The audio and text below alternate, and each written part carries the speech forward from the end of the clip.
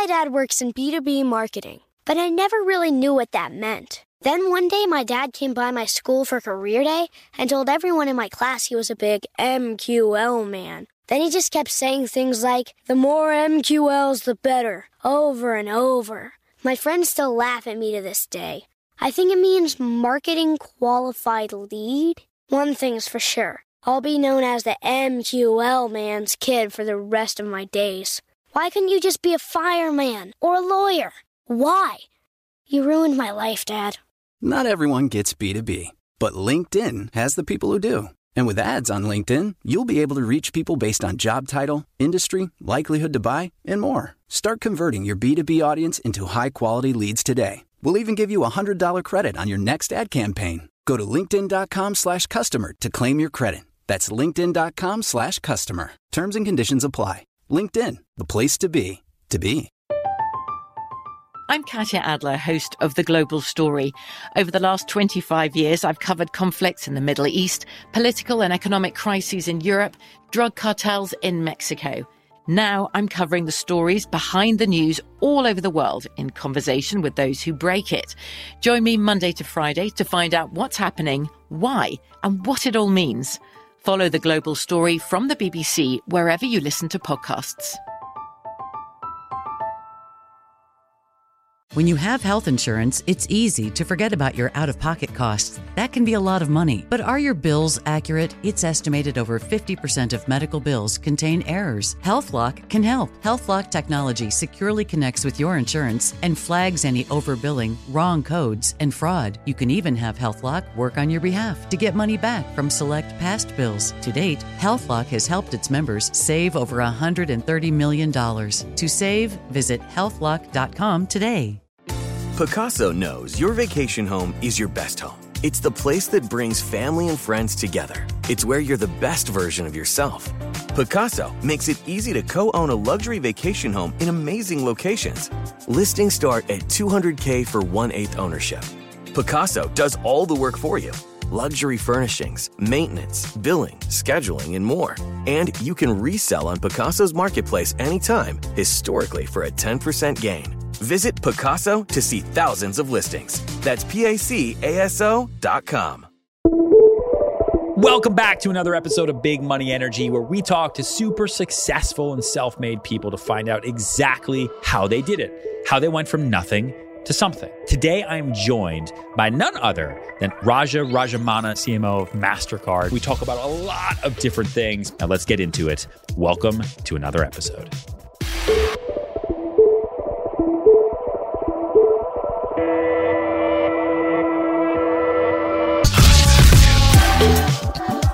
Take me back to the beginning. So for the audience and everyone that's watching and listening, your story into like Fortune 100, Fortune 500, the world, to being the CMO of MasterCard, which is just nuts. Like, you don't wake up one day and say, Mom, this is what I want to do. You initially went to school for chemical engineering. That's correct. And now you're in marketing. So clearly there wasn't a book on that. So take me back to you're a little kid, you're running around. What were you first interested in? See, firstly, as a kid, I used to be a good student even then. Oh, good job. And my mom would put the fear of God in us to say that if you don't study well, you will have to probably be a manual laborer in one of those fields or construction sites, which petrified me. So I used to really study very hard. Did she make you do that work, like at nights or weekends or summers? No, she did not. Viewing it from a distance was enough for me to say that's not what I would really like to do. So as a student, I was a very good student, and I joined chemical engineering because I was interested in chemistry. And I was also specializing in environmental engineering, which is all about pollution control and treatment of effluents and all that. And I really enjoyed it. And I was a valedictorian, and I stood first in the university as well as other universities, got some gold medals and all the good stuff. So I thought that's where I was going to actually make my career. And I joined MBA after that in one of the prestigious management schools in India called Indian Institute of Management in Bangalore. And I joined for environmental management and human settlements and habitats. So that was where I thought I'll specialize in. And quite by accident, between the first and second years, I had to do an internship. And I did this internship with a company called Lakme, which was a color cosmetics company in India. In India? In Bangalore. So I was sitting in one of the cabins and working away on my logistics projects. And I overheard a conversation between my supervisor and the agency guys in the next cubicle. And I said, why are these guys struggling so hard? To me, it was very evident how they should produce the campaign, though I had no clue of advertising or marketing for that matter. So I just took a small piece of paper and I said, the campaign caption I gave, is it bad to look good? And then I created a small campaign out there, right there as an ad. And I went to him. And I said, hey, I got an idea. I just overheard your conversation. So I hope you didn't mind, but here is what I have as an idea. So he fell off his chair. He said, this is brilliant. And then that made it its way to the chairman of the company. And then they really converted it to a real campaign, which became a big hit, won some awards and all that. Wow. And that was just something you were overhearing. I was just overhearing and I intuitively did it. So then I started thinking, maybe this is what I'm really good at. So instead of environmental engineering or environmental management, let me also try to specialize in marketing. So I started taking a lot of marketing electives. And that's when the bug had really bitten me. And here it is 36 years after. I'm still in marketing and I enjoy every moment of it. So then you graduated. You've decided to make the switch over to marketing, which is a massive mindset shift. How did you have the courage to do that? Like, I hear you. You had that line with, the superiors and it works and it's fun and it's exciting. Let me go take some electives. But you train your whole life to do one thing to then just make such a dramatic shift. Like, how do you have the courage to do that? Or did you not do it? Like, it wasn't so black and white. It was kind of over time. No, it was an immediate switch. Okay. Literally, it was an immediate switch. There was no pondering over it for a long time. See, the key thing is, every marketing course that I took, I really enjoyed it very deeply. And I could perform very well in the examinations and the case studies and things like that. And when I graduated, I also won some scholarships and all the good stuff. So when I graduated, there was a company which came to the campus called Asian Paints. Okay. It was the largest paint company in India. Was that like the first company you worked for? Correct. Yes. And they came for the campus recruitment, and they didn't have a marketing department, though they were India's largest paint company. And they wanted to create a marketing department. They wanted me to be a founder member of the marketing team, but as a founder flunky. Yeah. Which I was okay with. I had 2 bosses. It was a 3-people team. So somehow the idea of creating a department from zero and being a founder of that department gave me a lot of kick. I said, okay, I'll go and do it. And imagine my surprise when I went to the joined the company. One of the directors on the board of that company, he and we happened to meet in a men's toilet. So he asked me, I believe you're the guy who has come in to teach us how to do marketing. But tell me, we are doing anyway so well without the help of any marketing so far. And we are the market leaders. So tell me, what exactly are you guys going to do? And how are you going to transform this? Because we are doing well without your help so far. That actually set me thinking quite a lot. I said, these guys are already market leaders. They don't have a marketing department. So what exactly does marketing do in companies? Till that time, my knowledge in marketing was all very theoretical. It was reading Philip Kotler and all the marketing books and all that stuff. Then I started on a journey going to different companies and trying to ask them, what do you do in marketing? How are you organized? And what are your goals? And what are your strategies and so on? And I was going to people who were not companies we were not competing against. And it was a fascinating eye-opener for me that each company had its own definition of marketing. They do whatever they pleased and call it marketing. Sure. And I said, wow. Because that sort of dispelled the myth that marketing as a function is very well-defined and this is how it has to be. It was as varied as the companies were. So I said, okay, then we'll come up with our own definition of marketing. And I created my own job description and our own mandate for the function. And we produced some award-winning campaigns and created some award-winning new products, which became market leaders. And we came with the distribution and logistics innovations. Had a fantastic time there. And then what happens is once you start, seeing success motivates you to do even more. Sure. And that sort of even more. And sort of that sort of kept going throughout my career. And I moved after 3 years with Asian Paints, I moved to Unilever. Yep. Which was considered to be the school of marketing in India. Yes. And the reason why I wanted to move... Huge company. It's a gigantic company. It's a household name in India. And I didn't move because it was a household name or a great brand, but I moved because they were giving me accommodation in Bombay. Nice, a little perk. They gave you an apartment. It's a big perk, right? In Bombay, you cannot afford an apartment on your own. Yeah. Particularly when you're starting your career and 3 years into your career. So I said, that's a great deal. So I went and joined. And when I joined, I had the biggest shock in my life when they said, okay, you're coming into Unilever, but you start in sales, not in marketing. And here I always had very low opinion of salespeople. Oh, good. You've come to the right podcast. Correct. So, welcome. So interestingly, I said, no, sales is meant for people who are not intellectual. Great. I'm good. I want to just keep recording this. I'm awesome. Just sort of going on, right? Yeah. And I always felt if people are glib, they can talk smoothly. Yeah. And they can trick you into buying things that you don't need. You're a great sales guy. You win awards. You get your incentives and all that. I said, that's what sales is. And I'm not that kind of a guy. I always fancied myself as being an intellectual and a creative kind of a guy, but not a sales guy. So I said, no, I'll not join. And then the head of marketing for Unilever in India, he said that, trust me, unless you are a good salesman, you'll never be a good marketer. You'll remain an ivory tower marketer. And the temptation of the apartment was too much to let go.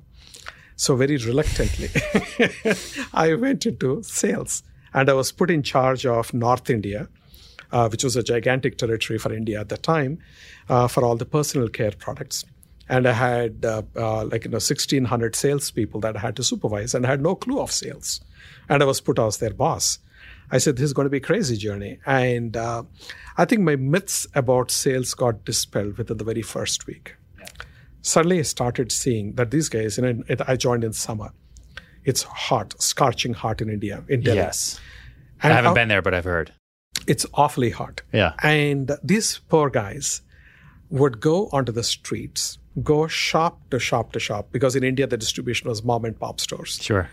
They would go, they would plead, they would convince, they would sell the product actually, deliver the products themselves, because they had to pick up stocks. And if you don't deliver the stocks, then the shopkeeper might change his or her mind. So they wanted to fulfill the right then and there itself, collect the money from the previous visit, and then go to the next shop. They had to do 40 shops a day. Oh my gosh. When I started walking with them, I found a new level of respect for these folks. I said, these guys are killing themselves. They're pounding the pavements relentlessly. And when you're told no in multiple shops, it's very, for me, I was feeling thoroughly depressed and demoralized. So these guys, they wouldn't let their spirit sink or sag. They would just keep going. I tell you, that was probably the biggest lesson in my life from the point of resilience. Yeah. And I Endurance, had a newfound appreciation for sales like never before. And then I started getting addicted to sales. And we started really together as a sales team. We were bonding beautifully. But what was enduring was the relationships with the people. They would give their life for you. And these folks, till now, they're some of my best friends. And I keep in touch with them. And whenever I go to India, we have a reunion with the team. Nice. And they're all in different places now. Some of them have unfortunately passed away. Some of them are there. So those who are alive, we all get together frequently. And we have our Zoom calls these days. I tell you, I made lifelong relationships. And they taught me, actually, what is marketing in the field. What is marketing in the field? It is sales. Yeah. You are fighting the marketing warfare on the streets, in the shops, in the retail. And that's where actually the rubber hits the road. You can sit in your ivory tower head office in an air-conditioned comfort and then start creating all your fancy campaigns. But these are the guys who actually make it happen. You can create demand, yes, but these are the guys who will actually enable the demand fulfillment and get the distribution going. Without all that, your whole marketing is otherwise useless. And particularly in those days, there was no direct marketing. You had to go through distribution channels. But what also it did was, in sales, you're focused on tangible outcomes. In marketing, you can become very fluffy and intellectually justify to yourself that you're doing a great job. People love this campaign, stuff like that. But sales is all about results, and it's very, very tangible, right? Connecting the dots between the results, marketing, etc. It was a phenomenal journey. And I was there for 3.5 years in sales. Before then, I moved into marketing. And then I'm so grateful that I had that stint.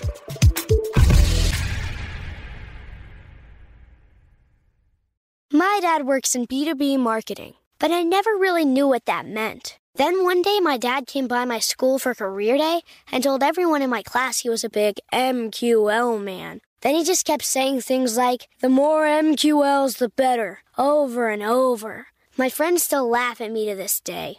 I think it means marketing qualified lead. One thing's for sure. I'll be known as the MQL man's kid for the rest of my days. Why couldn't you just be a fireman or a lawyer? Why? You ruined my life, Dad. Not everyone gets B2B, but LinkedIn has the people who do. And with ads on LinkedIn, you'll be able to reach people based on job title, industry, likelihood to buy, and more. Start converting your B2B audience into high-quality leads today. We'll even give you a $100 credit on your next ad campaign. Go to linkedin.com/customer to claim your credit. That's linkedin.com/customer. Terms and conditions apply. LinkedIn, the place to be, to be. I'm Katya Adler, host of The Global Story. Over the last 25 years, I've covered conflicts in the Middle East, political and economic crises in Europe, drug cartels in Mexico. Now I'm covering the stories behind the news all over the world in conversation with those who break it. Join me Monday to Friday to find out what's happening, why, and what it all means. Follow The Global Story from the BBC wherever you listen to podcasts. Like many of us, you might think identity theft will never happen to you. But consider this. There's a new identity theft victim every 3 seconds in the U.S. That's over 15 million people by the end of this year, equal to the populations of New York, Los Angeles, and Chicago combined. Even worse, identity theft victims often don't even know they're victims. That's why LifeLock Identity Theft Protection alerts you to identity threats, even the ones that don't show up on a credit report, like data breaches, fraudulent bank transactions, loan and credit card applications, and crimes committed in your name. If your identity is stolen, your own dedicated LifeLock US-based restoration specialist will work to fix it. LifeLock protects you in ways that you simply can't on your own. Join now and save up to 25% your first year at LifeLock.com/iHeart. That's LifeLock.com/iHeart to save up to 25%. Identity theft protection starts here. Are you still searching for your perfect place to call home? Well, now is the time to buy at Fisher Homes. If you're looking to move in before the end of 2024, May could be your last opportunity to start building your dream home and close before the year's end. If you're hoping to move in even sooner, Fisher Homes also has homes that are move-in ready and waiting for you, where you can start enjoying the benefits of homeownership even faster. Schedule your personal tour with a new home advisor today at FisherHomes.com and make this spring the season you find your perfect home sweet home. I want to go back, though, to that moment where, you talked about the question that came to you of, okay, we're a huge company. We're selling a lot. What are you going to do for marketing? What is marketing for a company that is already selling the most? Is it just you've done a lot of innovation, and I could talk to you for 100 hours, right? That's what I was saying. When you came in here, I was like, I don't even know where to start with him, because from this award to this title to this role to this, there's so much. But it's innovating new products to help sales. Is that kind of the path that you then took? For sure, you're selling everything you currently have well, but you could sell more, and you could also do this, and that's where marketing helps. So marketing, the way I would look at it is creating demand. Yep. Across every point within the value chain. Okay. Consumers should demand your product. The retailers should demand your product. The wholesalers should demand your product or service, whichever it is. The factory people should prioritize your product. You're creating demand for your product to be produced by these guys. You're literally selling the need to get your product into their respective domains across the entire value chain is one part of it. Second, you're trying to understand the latent demand, latent needs of people. People, many of the times, they don't even know what they want. Sure. Right? And I think Steve Jobs has really made it famous with his quote, and that's true.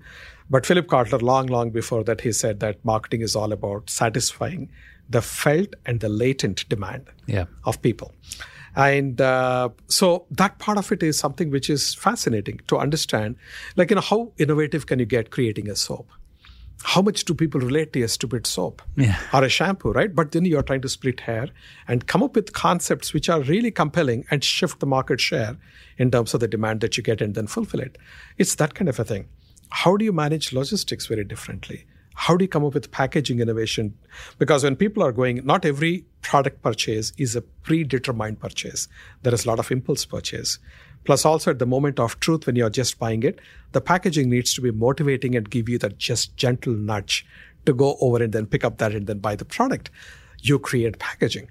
Pricing, this is a quantitative game.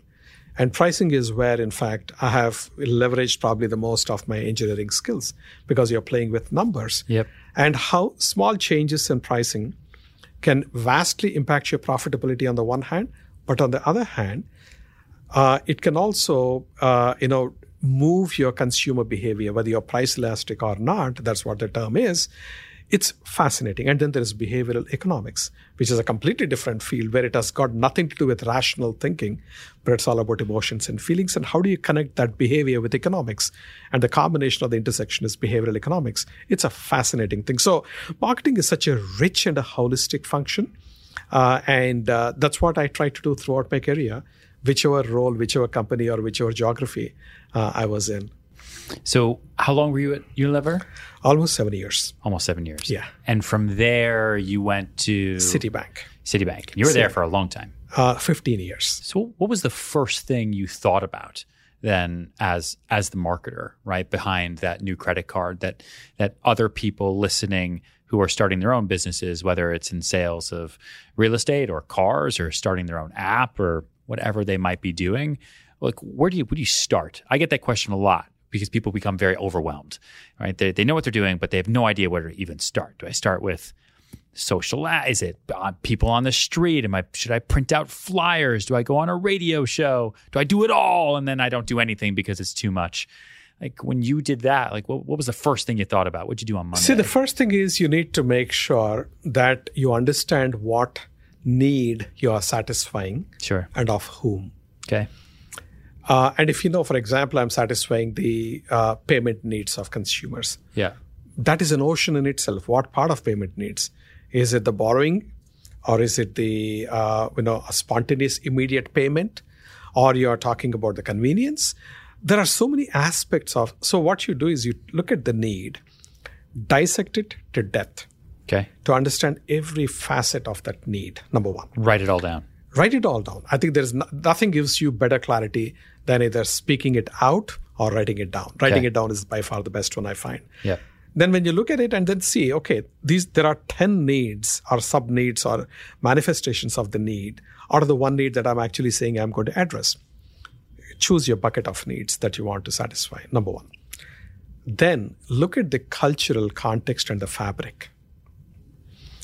People say, oh, I'm in the business-to-business marketing, or my product is to businesses. Yeah. So B2B. why should I be B2B? So why should I be bothered about, human psychology and all? Because I'm selling it to your business. The thing that's a big fallacy in people's minds.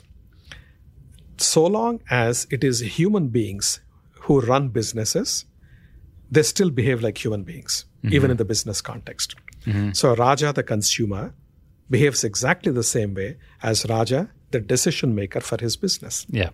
The same aspirations, the same insecurities, the same goals, the same apprehensions. You are one individual, irrespective of which context you are in. But what happens for some weird reason is people become very formal and impersonal when it comes to B2B communication or B2B pitching. Whereas in personal, they're all, oozing emotion and nice and warm and all that stuff. So that people have to really realize it is one single person in two different contexts. Yes, when I make decisions for my company, I'm not paying it out of my pocket. Sure. Somebody's financing. There are some gatekeepers. There are some influencers to my decision. But I'm still Raja. I'm the same person with the same emotional makeup, with the same feelings. So if you recognize that part of it, you're going to be marketing very differently than the way you are. In fact, I give this feedback to a lot of my peers as well. Is to look at the flyer or some brochure that you produce for a company. It looks like a piece of industrial brochure, which it should not be. Make it interesting, make it exciting, make it playful. So when you came into MasterCard, because I'm still I've always come from a point of, every house we sell is a brand new puzzle. The house hasn't sold 1,000 times where it's selling so well, that one house, so I could sell it in a heartbeat. I don't have to do anything for it. Every house we get is hard in some way, unless it's underpriced. But maybe twice in my whole life, I've met a seller who's agreed to underprice something. Every other time, by far, it's overpriced. And so MasterCard is a huge company, right? A massive company. What was one of the first things you did when you came in there to really help them think about marketing in a different way to help them grow their business? Yeah. You see, actually, MasterCard was already a top 100 brand when they inherited it, right? And that's a huge privilege to inherit a brand like MasterCard. And I felt very grateful for that. And I still feel very grateful for that. And the company had a fantastic ad campaign called Priceless. Yep. So it's not like I have inherited something which is broken that needs to be fixed. Yeah. But it is chugging away brilliantly. It's famous. Who came up with that? McCann. So an agency. An agency, yes. They were the ones who came with the Priceless campaign, and which is running now. In fact, next year still is the 25th anniversary of that campaign. So it's absolutely, it's doing a brilliant even today. So when I came in, my mandate was not to fix marketing, but to really move marketing into a different realm of effectiveness. And so we started asking ourselves, why does marketing exist within MasterCard? So in those days, it all used to be about build and nurture the brand and make it strong. So I said, that's a very narrow way of defining marketing. So we said, we'll have 3 pillars. We will grow and nurture the brand and protect our reputation. We will be the single biggest competitive advantage for MasterCard. So marketing and communications should be the single biggest competitive advantage for MasterCard. And therefore, we can fuel the business. So we said we'll be actually fueling the growth of the business, profitable growth of the business. And of course, build these platforms and capabilities that are very difficult for other people to replicate. So we have a sustainable competitive advantage. So with these 3 pillars, we went in. And we went a complete overhaul, including the Priceless campaign. So Priceless used to be an advertising platform. So you show very beautiful moments in people's lives that are truly priceless. And so you focus on priceless things. For everything else, there is MasterCard. Yep. That was the campaign, very simply. So what I felt was that, firstly, I had to be very careful not to have the new bride syndrome. So new bride syndrome is actually an Indian concept where they say when in India, we have the concept of joint families, where everyone lives together for the family. So if I got sons, the daughters-in-law and the son, they all live with you.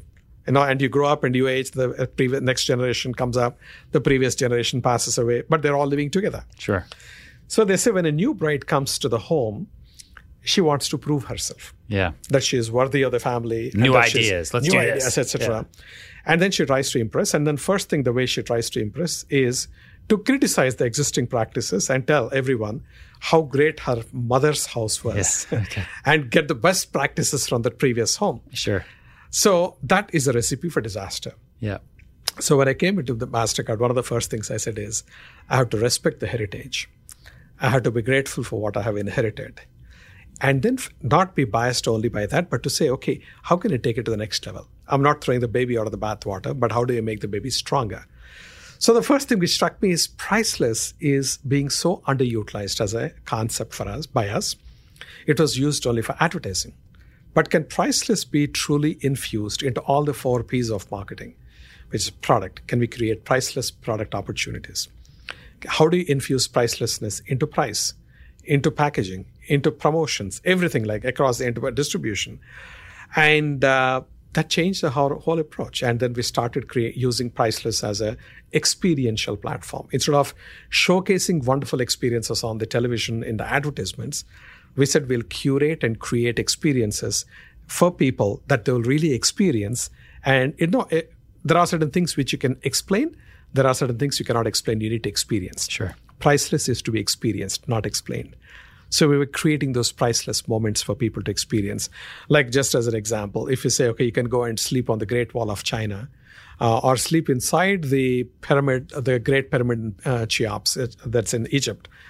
That's a once-in-a-lifetime experience. Or have a tour of the Louvre Museum after the museum is closed for public, and you sit at the end of the dinner in front of Mona Lisa's portrait, and you have dinner with her, and there is an official photographer taking your pictures instead of you trying to sneak your pictures when nobody is watching, and you sleep for the night under the glass pyramid created by I.M. Pei, and you sleep under the stars. It's an ethereal experience, unbelievable experience, truly priceless. So we started curating this at scale in an economical fashion, and I moved a lot of my money from traditional marketing into experiential marketing. We started building experiential marketing platforms, which became rock solid for us. And we started getting into sponsorships in a big way to be able to curate these experiences. So we looked at people's lives into passions. What are people passionate about? No two people are passionate about the same thing. Sure. Each one is very unique. So we would focus on 10 passion points around the world, like sports is one passion point, music, traveling, art and culture, movies, philanthropy, environment sustainability, health and well-being, and so on. So we had these 10 passion points. In each one of these passion points, we're curating experiences that money cannot buy, but you can get only with a MasterCard. That changed our trajectory completely, both in the B2B context and the B2C context.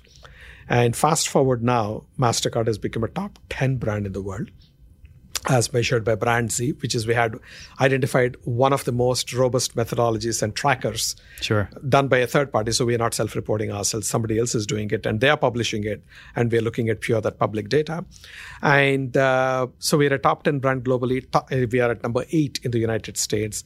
Our brand has never been stronger. Our brand valuation has multiplied about 8 times in the last 8 years. Crazy. Yes. And it's been sort of, that's just on the brand side, but in terms of some of the cutting edge stuff, we are doing something like, creating our audio brand.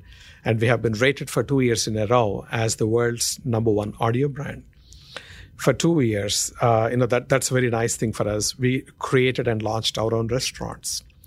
We launched our most recent restaurant 3 weeks back in São Paulo in Brazil. The next one is happening next week in what are they called? Mexico. Priceless. Get it. It's called Priceless by MasterCard. Nice. Just going to hit everything. You get everything. It's a phenomenal restaurant. It gives you an unbelievably good experience there.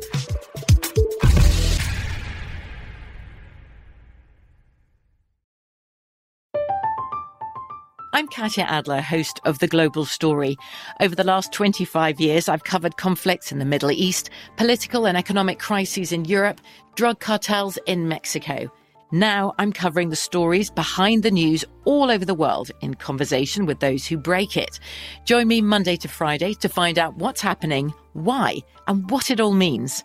Follow The Global Story from the BBC wherever you listen to podcasts. Are you still searching for your perfect place to call home? Well, now is the time to buy at Fisher Homes. If you're looking to move in before the end of 2024, May could be your last opportunity to start building your dream home and close before the year's end. If you're hoping to move in even sooner, Fisher Homes also has homes that are move-in ready and waiting for you, where you can start enjoying the benefits of homeownership even faster. Schedule your personal tour with a new home advisor today at FisherHomes.com and make this spring the season you find your perfect home sweet home. Tired of restless nights? Meet Leesa, the sleep experts. Here at Leesa, we know that good sleep is essential for mental, physical, and emotional health. That's why their mattresses are made for exceptional comfort and support, catering to every sleep need. Check out Leesa's Sapira Hybrid Mattress, named Best Hybrid Mattress 5 years running. Sleep hot? The Chill Collection is built with cool-to-the-touch top fabric and layers of high-density comfort foams, all intended to remove excess body heat while maximizing comfort. With Leesa, getting a new mattress has never been easier. Delivery is free, and you have 100 nights to try out your mattress in the comfort of your home. Don't spend another night dreaming of better sleep. For a limited time, save up to $700 off select mattresses plus 2 free pillows. Go to leesa.com/iHeart for an additional $50 off mattresses and select goods. That's LEESA.com/iHeart. Exclusions apply. See leesa.com for more details. The best conversations I have with my colleagues are the ones that happen when no one is looking, when we're not 100% sure yet what to write. Hopefully, having conversations like this can help you figure out your own point of view. That's kind of our job as Washington Post opinions columnists. I'm Charles Lane, Deputy Opinion Editor. And I'm Amanda Ripley, a contributing columnist. We're going to bring you into these conversations on a new podcast called Impromptu. Follow Impromptu now, wherever you listen. But is the idea then through all the experiential marketing and not just magazine ads, right, and standard television commercials, is you're taking budget dollars and you're putting it in places that can permeate what you're talking about, like, behavior more than anything? Yes, it's behavior. Absolutely, you're right. And connecting and engaging with consumers on things that they care about, which is what we call passion points. And not just reminding them that you're a credit card. Nobody cares. Yeah. Right? They care about themselves and their needs. So how do you really engage them in that sense? And also one of the key things we do is we call it multisensory marketing. If you see most of the ads, they cater to two of your senses, the sense of sight and the sense of sound. Now, human beings, by and large, are blessed with 5 senses, which means they've got sensors, 5 sensors through which they absorb information, the brain processes and comes to conclusions and makes them act or feel or think or do whatever. Why are we using only 2? How can I leverage all the 5 senses? Fragrances. Fragrance is one. That's a sense of what you call smell. Then we have got restaurants as a sense of taste. As an example, sense of touch, we launched a card last fortnight, a card called Touch Card, which actually helps blind people by feeling it. There is a small notch on the side of the card, so they can orient the card, because otherwise they have no way of telling the front of the card. Exactly. And they don't know which, is that a credit card, debit card, prepaid card? Today, what they have to do, a person who is sight impaired, they have to take the card and show it to somebody else. Which card is this? Why should they be dependent on somebody else? It's scary. On the one hand, there are a lot of bad characters who take advantage of it. And on the other hand, you should give them an enablement to be independent. So when we did develop this concept and we ran it past some brilliant not-for-profit organizations like the Royal National Institute for the Blind in the United Kingdom, they loved it. So we have actually just announced the launch, and we're going to be making it available in the first quarter of 2022 around the world. So this is leveraging the sense of touch. Now, what we are doing here is not to brag about MasterCard, the brand, but show you and give you experiences that are truly meaningful and relevant to you. And subconsciously, subliminally, or whichever level it, or even consciously, that this has been brought to you by MasterCard, and you feel good about it. So there is a strong positive connection between your feelings and the enabler, which is in this case MasterCard. So we're rethinking marketing completely. And I actually written this book called Quantum Marketing, which went on to become a Wall Street Journal bestseller. Congrats, by the way. Thank you so much. It had won lots of awards. I feel very, very grateful for that. And many business schools have actually changed the marketing curriculum in their MBA program based on my book. And so what we're talking about is the way you do marketing today is not going to work tomorrow.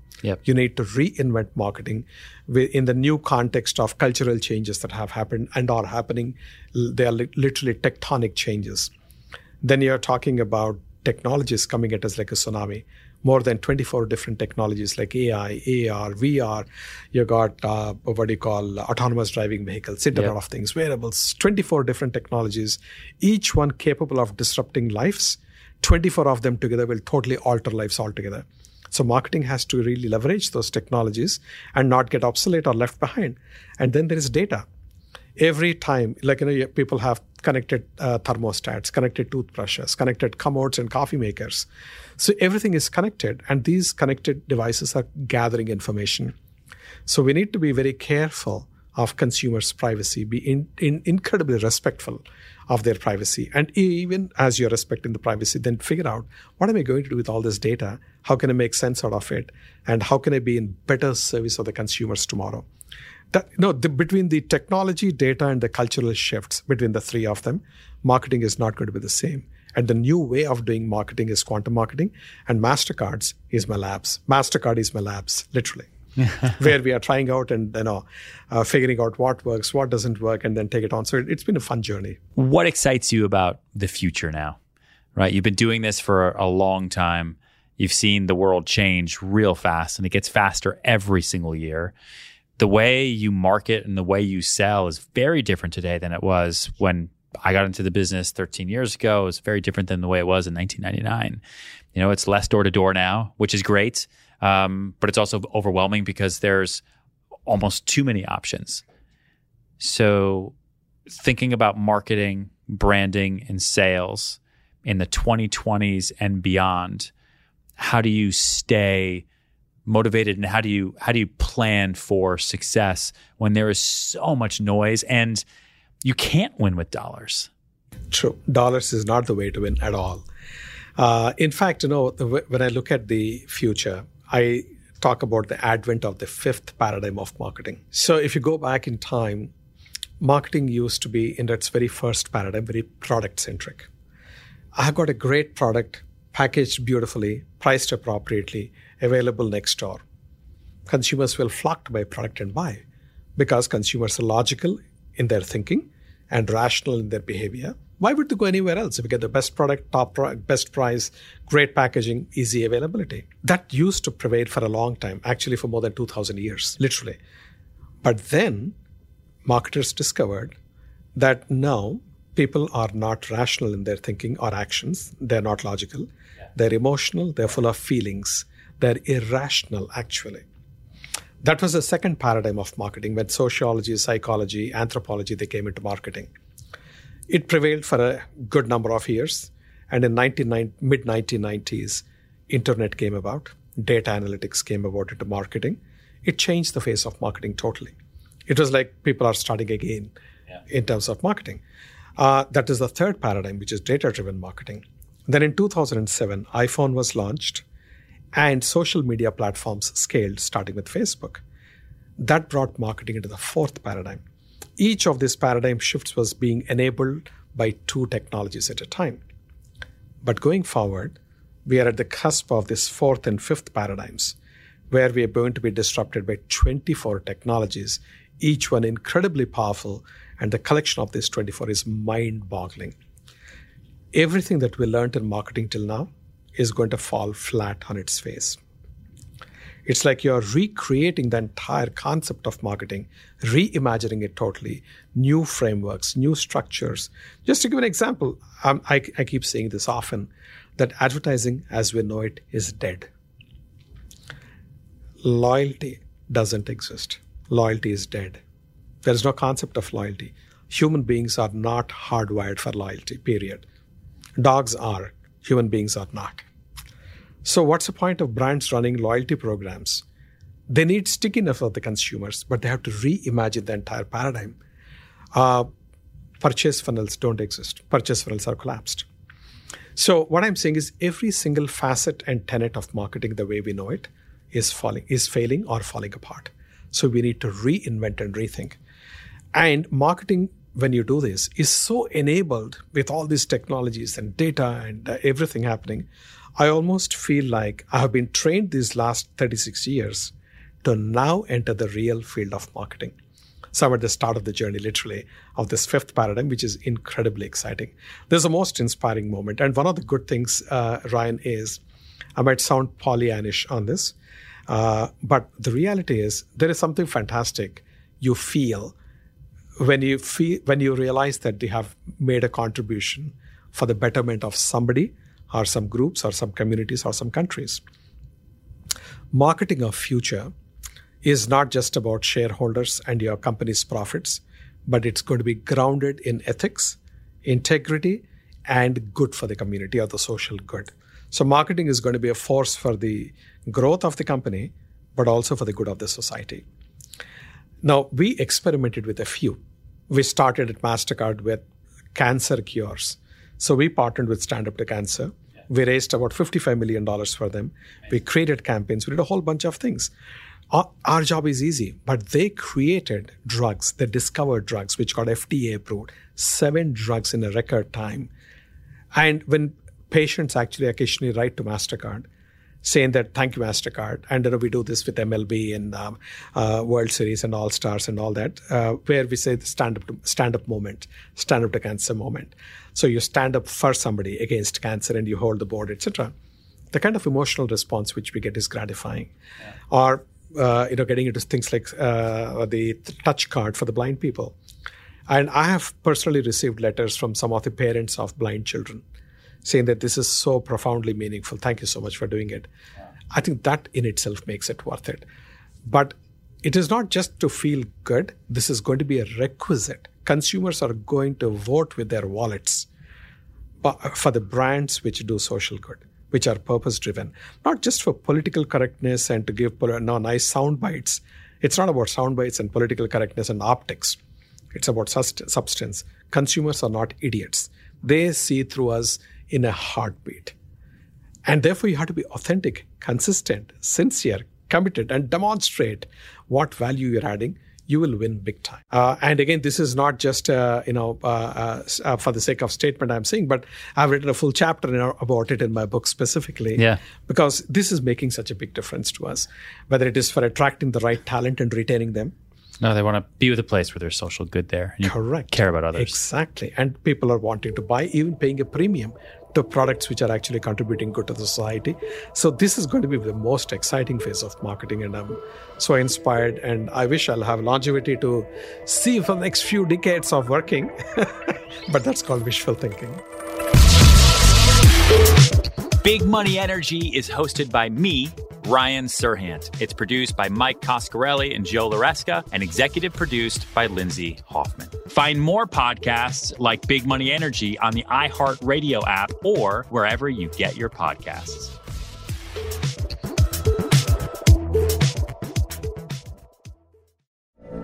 From BBC Radio 4, Britain's biggest paranormal podcast is going on a road trip. I thought in that moment, oh my God, we've summoned something from this board. This is Uncanny USA. He says, somebody's in the house, and I screamed. Listen to Uncanny USA wherever you get your BBC podcasts, if you dare.